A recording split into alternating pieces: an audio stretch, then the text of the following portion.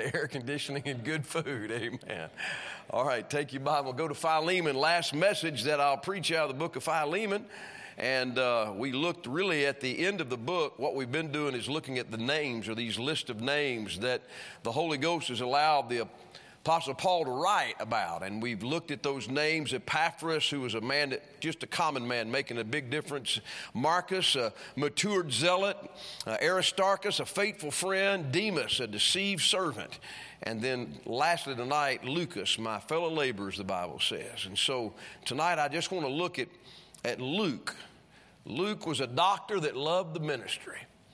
And we have a couple of doctors here. I cannot tell you how much I relied on them during COVID, asking them questions, what we should do, how we could formulate maybe a good, at least a good protocol, a good way to try to navigate through those things. Nobody had ever been through that, and they were very helpful in that. And I'm glad that they're here. I want you to look, though, at that word Lucas right there. The last phrase is my fellow laborers there about Lucas. And I want you to just kind of hold that thought in your mind, but I want you to go to another place. Go to Colossians, just a few pages back to your left. Colossians chapter 4. Luke is mentioned by name 3 times in your Bible. Here, Colossians, and 2 Timothy 2. And in 2 Timothy, the Bible says that only Luke is with me. He's the sole companion of the Apostle Paul as he's getting ready to face death at the hands of Rome. And he's a faithful friend. He's been there all the way through with Paul. In Philemon, he's said to be a fellow laborer, but in Colossians 4, the Bible gives him a little different title. I think it would be important for us to look at that just a moment. If you look down there at verse number 14, Luke, the beloved physician, and Demas greet you. Now, we looked at Demas last week, but Luke, the beloved physician. So what I want to do first, I want to give a little Bible study for just a minute, and then we'll look at the message for just a second after that. But Luke, the beloved physician, that's written in the Bible about Luke. That word beloved occurs 8 times in the Gospels. Every time it occurs in the Gospels, it always refers to Jesus Christ. Beloved is somebody that is greatly loved or dear to the heart. And Luke is dear to the Apostle Paul's heart. But I'd like to say this, I think Jesus ought to be dear to our heart. We ought to greatly love him. And we've heard testimony of that just a moment ago. In fact, if you keep that mark right there in Colossians 4 and look, if you would, back at Philemon, you find the word beloved 3 times in the passage. Look at verse number 2. Verse number 1, and Paul, a prisoner of Jesus Christ, Timothy, our brother, and to Philemon, our dearly beloved and fellow laborer. Dearly. Somebody dearly loved. And he's talking about Philemon as a man that he loved. Then if you look down at verse 2, and to our beloved Apphia and Archippus, which, again, some people believe that to be the wife and son of Philemon. And then if you look down at verse 16, not now only as a servant, but also above a servant, a brother beloved.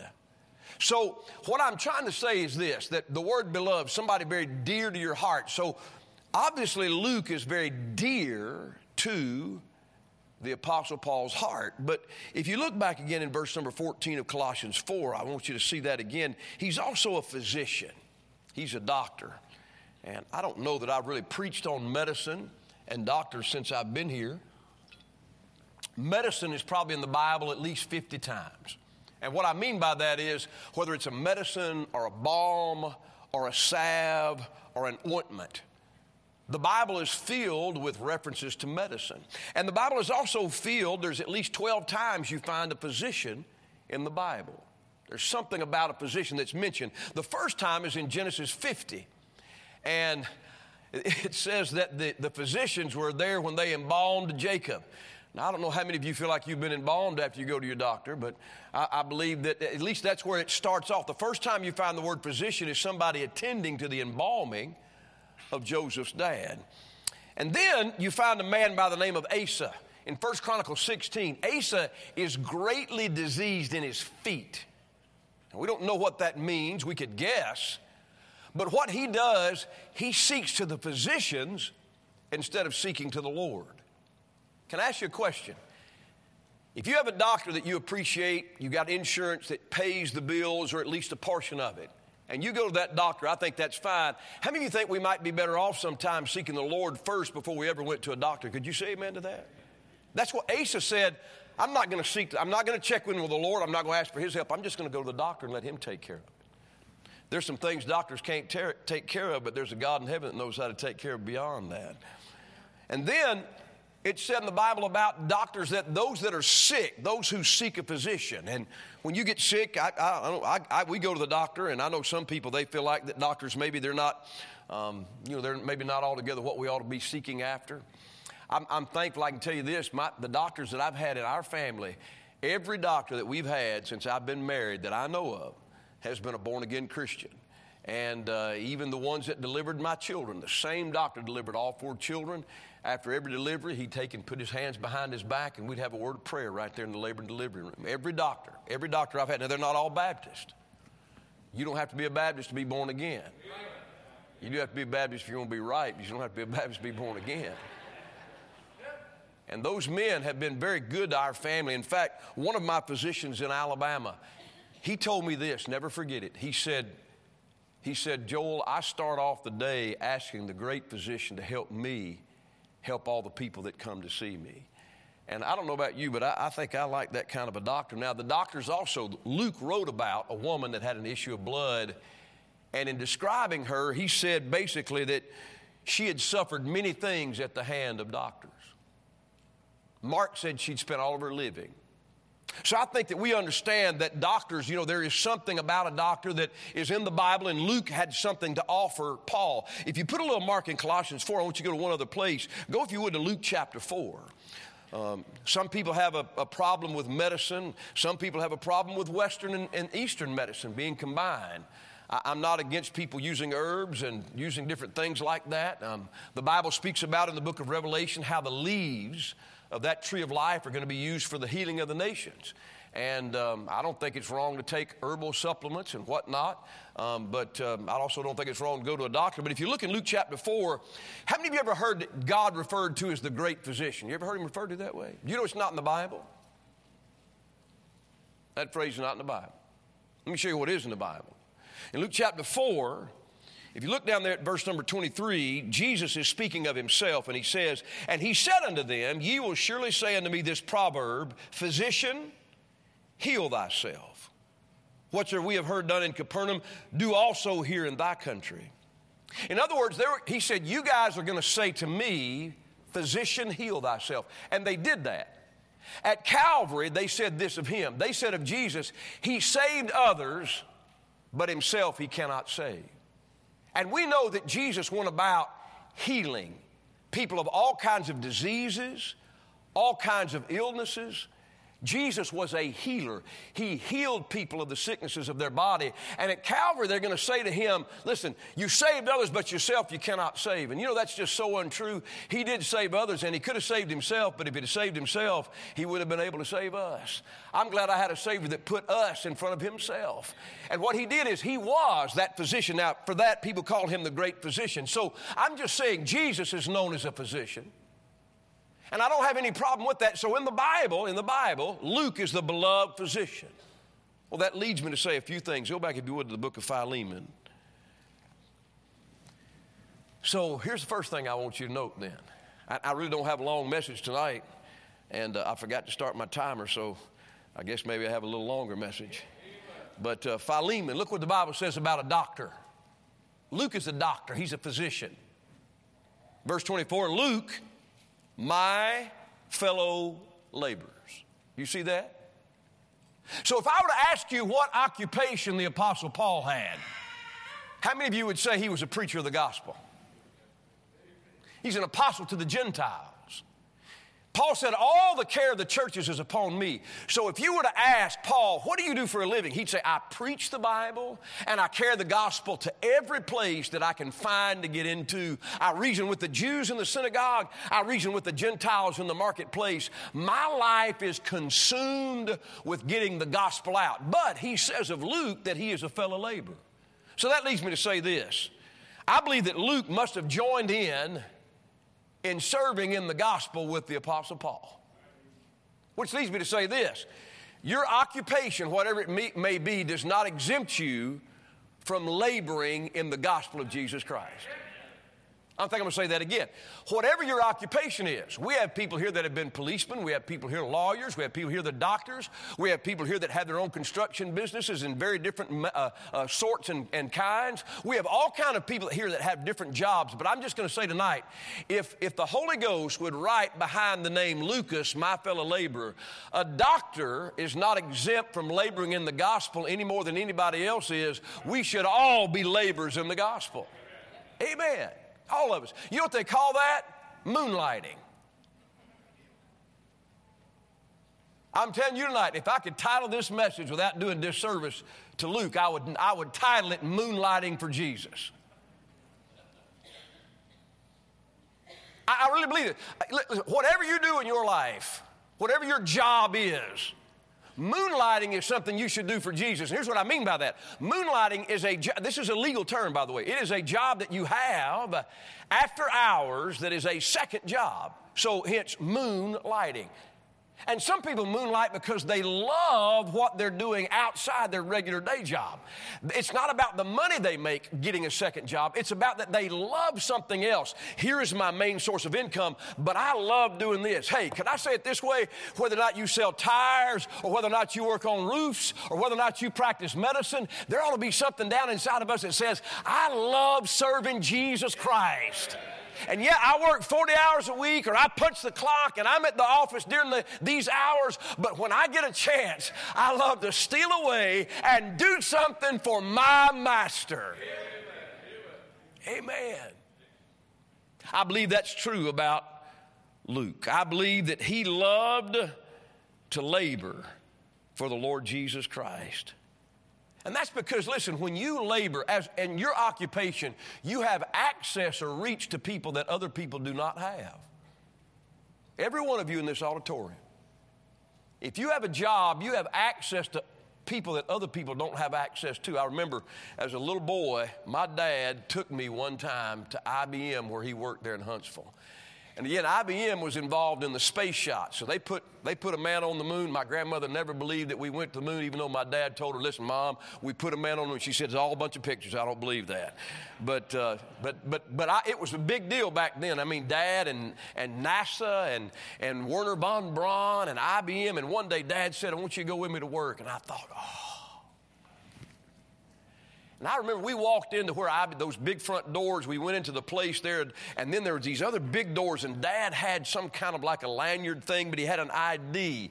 And when we went into that place, there were these VAX machines. I don't know if you know what that is, but it's kind of like these little things that you see in these old, television shows that twist around and move, and there's all kind of cards that are running them. I mean, you have more computing power in your phone than they had to put that man on the moon back in the day. But when we went, I stepped into that door, and I hear all these machines going, and then I see all these people walking around, and I felt like I had stepped into some 007 movie somewhere. I had access. Of course, I was looking for the rocket. He said, we don't do that here. That's not. But there are people you have access to I would never have access to. They wouldn't sit down and talk to me because they don't respect me. They don't know me, but they know you. You're in a business and maybe you're very good at it, and I hope you are, but because you're good at it, now you've got an opportunity to say something to somebody that maybe nobody else would ever have the opportunity to say something to. So what I'm saying is Luke is using his occupation, or not using his occupation to exempt himself from laboring in the gospel, but instead what he's doing is he's saying, look, I may be a doctor, but I'm still going to give out this tract. I'm still going to speak about Jesus Christ. And I believe that each one of us ought to be involved in doing something for the gospel's sake, no matter what our job may be. There's a great illustration of that in the Bible in Aquila and Priscilla. Aquila and Priscilla were tent makers. And yet if you look at them, they helped the Apostle Paul. They helped his companions. The church met in their house. Their occupation, tent maker. But they didn't let that keep them from serving the Lord. They were engaged in doing something for Jesus Christ. And so I'd say, number one, your occupation does not exempt you from laboring for the Lord. You ought to be involved in that. You ought to use that. Secondly, you work for the Lord regardless of who your employer is. So when he says he's a fellow laborer for the Lord. Now to show you that in the Bible, go and grab just two places right quick. Colossians 3, Ephesians 5. Colossians 3, Ephesians 5. I know our workplace today, there's so many people, they don't want the Bible in the workplace. They don't want to bring God in the workplace. It's just kind of like keeping God out of the schools. I tell you what, we have seen the result of keeping God out of the schools for 30 years, and it is not a good thing in this country. But if you look there, look in Ephesians chapter 5 and Colossians chapter 3, two places. Look, Ephesians 5, look at verse number 5. Servants, be obedient to them that are your masters according to the flesh, with fear and trembling and singleness of heart, as unto Christ.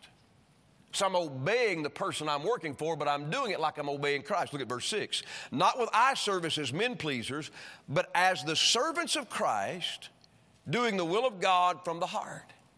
So whoever your master may be, whoever your employer may be, that employer is not really who you're working for. You work for the Lord regardless of who sends you a paycheck. If you look at it again in Colossians chapter 3, look at Colossians 3 and verse 23.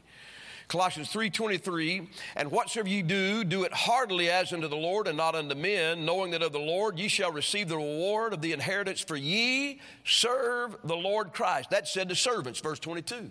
So whoever you are employed by, you really serve the Lord. Maybe I should say it this way. Listen, if you are a banker or if you are at a teller at a bank, you ought to do the very best job you can, not because you're trying to impress the people you're working for. You ought to do it because you belong to the Lord Jesus Christ and you're serving Him. Right. That would help some of us. That would help some of us that hate the place that we go to work. I'm not going to ask you how many of you hate the place you go to work. Because we have people work for the church, and if you raise your hand, we'll have a bad conversation after service. Listen, there are people that don't like where they work, but it's what God's given them at the time. That's all they have. And I don't think that you ought to say, well, I work for you, but I hate working for you. If you look at it as I'm working for the Lord, He's given me my health and He's given me a mind. I'm working for the Lord. That'll help you because He's the one that's going to reward you in the end. Can I say this to you? God's going to pay you a whole lot better than the employment place ever paid you, if you'll represent Him well. That's why I say it doesn't matter who your employer is, you still work for the Lord. Right. You work for the Lord. Well, the last thing, if you're in Colossians 3, look down there again at verse number 14. Luke, the beloved physician. Now I'm going to say something. He is a doctor. And he's going to use his occupation to be a blessing to the Lord and His people. When my family got COVID, the doctors in our church are not our doctors. They're not our family doctors. We have no relationship in any kind of professional capacity whatsoever. And yet when my family got COVID, both the doctors in this church tried to help my family and I. And they said, listen, use this, make sure you have this thing on hand to be able to measure your oxygen levels and all of that, and even checked on us later on. And they were being kind. They were using their occupation to be a blessing to our family. And I appreciate that. And I think that you ought to use your occupation to be a blessing to the Lord's people. But in saying that, I want to say this. Church is not a business place. The church should be a place of worship. In fact, Jesus took issue with those folks that were selling and buying in the temple. He said, man, you have made my Father's house a den of thieves when it's supposed to be a house of prayer. And maybe I should say it this way. I really don't, this is just one of those things as far as a pastor that I really don't like. I'm not going to tell you it's unbiblical altogether necessarily, but I don't think you ought to transact business in church. So I can say this, I don't think you ought to be trading on the stock market during service. Right. And I think most people would say, well, preacher, we wouldn't do that. Well, if you wouldn't trade on the stock market during service, I don't think you ought to hit up everybody in church to buy whatever you're peddling. I got a lot fewer amens. You can do that before service. You can do that after service. Listen, we have employees at the church. Roger, how many times in 6 years have I come and talk business with you during church. Don't do it. And usually try not ever to talk business on Sunday because this is a worship day. I don't want to crowd that. I want him to be able to come and worship. I don't want to have to think about all the other things that are going on. My dad, I remember my dad started out as a computer programmer for IBM, and then he ended up being a data processing superintendent. And I got my first computer. I got a compact computer. And it probably had, I have no idea, it had maybe 1/2 of a gigabyte of anything in it. But I bought it, I got it at home, and here I am, a new pastor. I got me a new computer, and I called Dad up and I said, Dad, man, I'm having a little trouble figuring out how this thing works. Could you help me with this computer? And I can still remember what Dad asked me. He said, son, did it come with a manual? I said, yeah, Dad, but the manual's about 3 inches thick. He said, well, that's what you need to read if you want to figure out how to make it work. And I can remember telling Dad, I don't want to read that manual. You know all about computers. Why don't you tell me? He said, son, you need to learn how to work that computer. You read that manual. And I think I understand what he was doing. He didn't want to be bothered with work with his boy. He wanted me to find out something. I don't think we ought to, listen, if you want to buy tires from Sam, I think it's a good thing. Just don't do it on Sunday. Don't put him in that position. And don't take advantage of somebody. Just because you go to church, don't go up to somebody and say, listen, do I get a special discount? You can ask these doctors. I've never tried to seek them out to get medical supplies freely for ourselves or anything like that. I don't think that's proper. I've not asked them to examine my children or my wife or me. I probably need some examining. But I haven't done that. And again, I remember my wife's dad, pediatrician, he helped the home.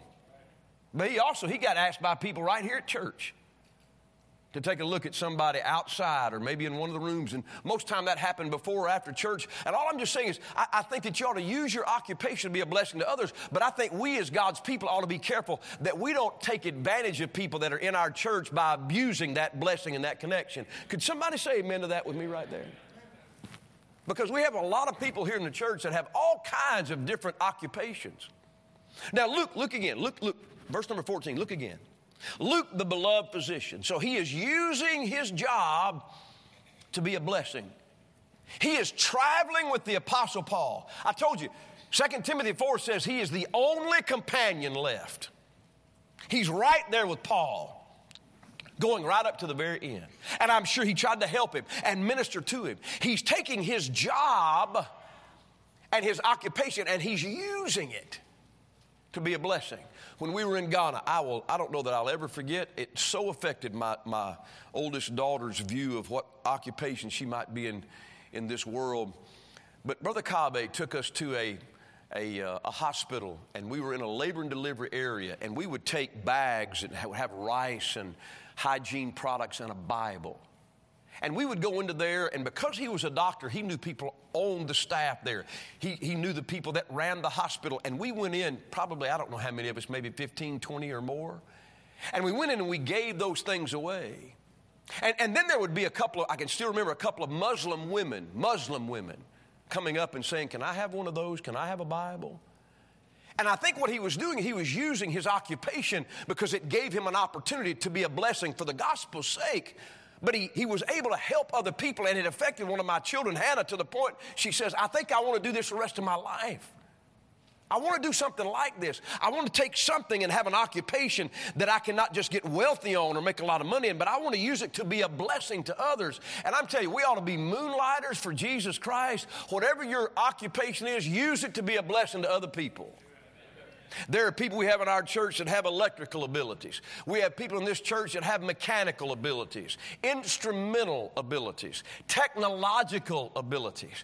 We have people, I'm amazed at what they can do. I don't know if you've ever sat very long with Cody Stinson. I am amazed at what Cody Stinson can do with a computer and with some cord and with the internet, fiber cable and all of that stuff. These guys, we've got technology here that's way beyond my ability. I don't know how to turn it on, don't know how to run it, but I'm glad I got somebody that knows how to do that. And all I'm just saying is this, listen, let God use the occupation you have to be a blessing to God's people. That's exactly what Luke is doing. Luke is taking his medical practice and he's using it to be a blessing to God's people and the Lord. And when Paul's life ends, there's Luke the physician, and he's sitting there saying, Paul, anything I can help you with?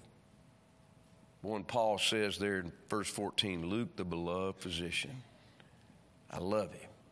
Now there's a man by the name of Bezaleel.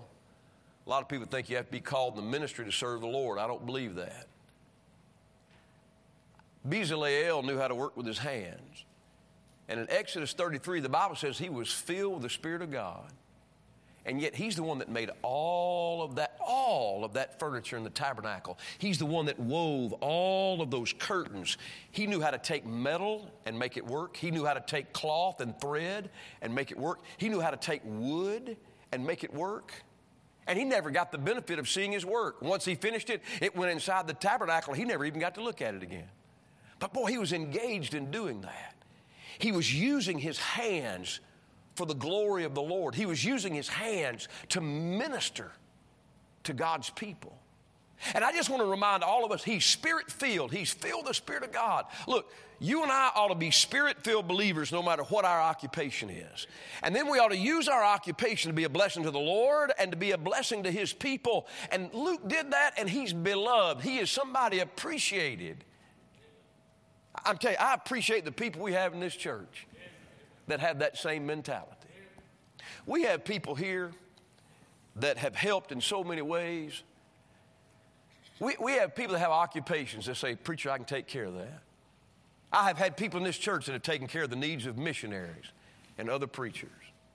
My dad many times would be asked to take a preacher out to eat or a missionary because Dad had a really good job. And he would take him out and they'd feed them. And all I'm just saying is, moonlight for Jesus. Luke said, I got a job, but it doesn't exempt me from the gospel because I love seeing people get saved. And I've got a job and an occupation, but I'm going to use it to minister to God's people. And I have a job, but I want everybody to know that I don't work for the medical company. I'm working for the Lord Jesus Christ. Amen. Amen. All right. Well, if we do this, how about our young people that testified up here tonight? How about y'all just step up to the front up here? Did y'all do that?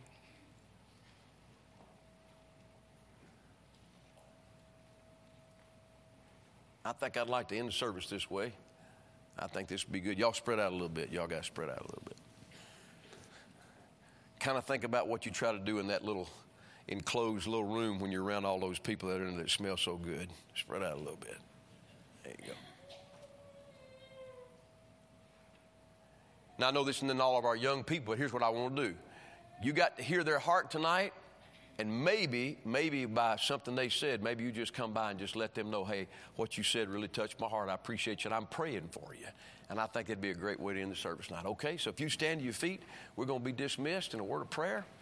And thank you for being here tonight. Brother Asbury, thank you for being here tonight. And let's be dismissed in a word of prayer. Lord, we thank you for your blessings. Thank you for our young people, all of them. Lord, thank you for our young adults. I pray you to help make them servants for you. And we give you the glory for it in Jesus' name. Amen. God bless you. Dismissed. You don't have to make a line. You can just come up if you want to.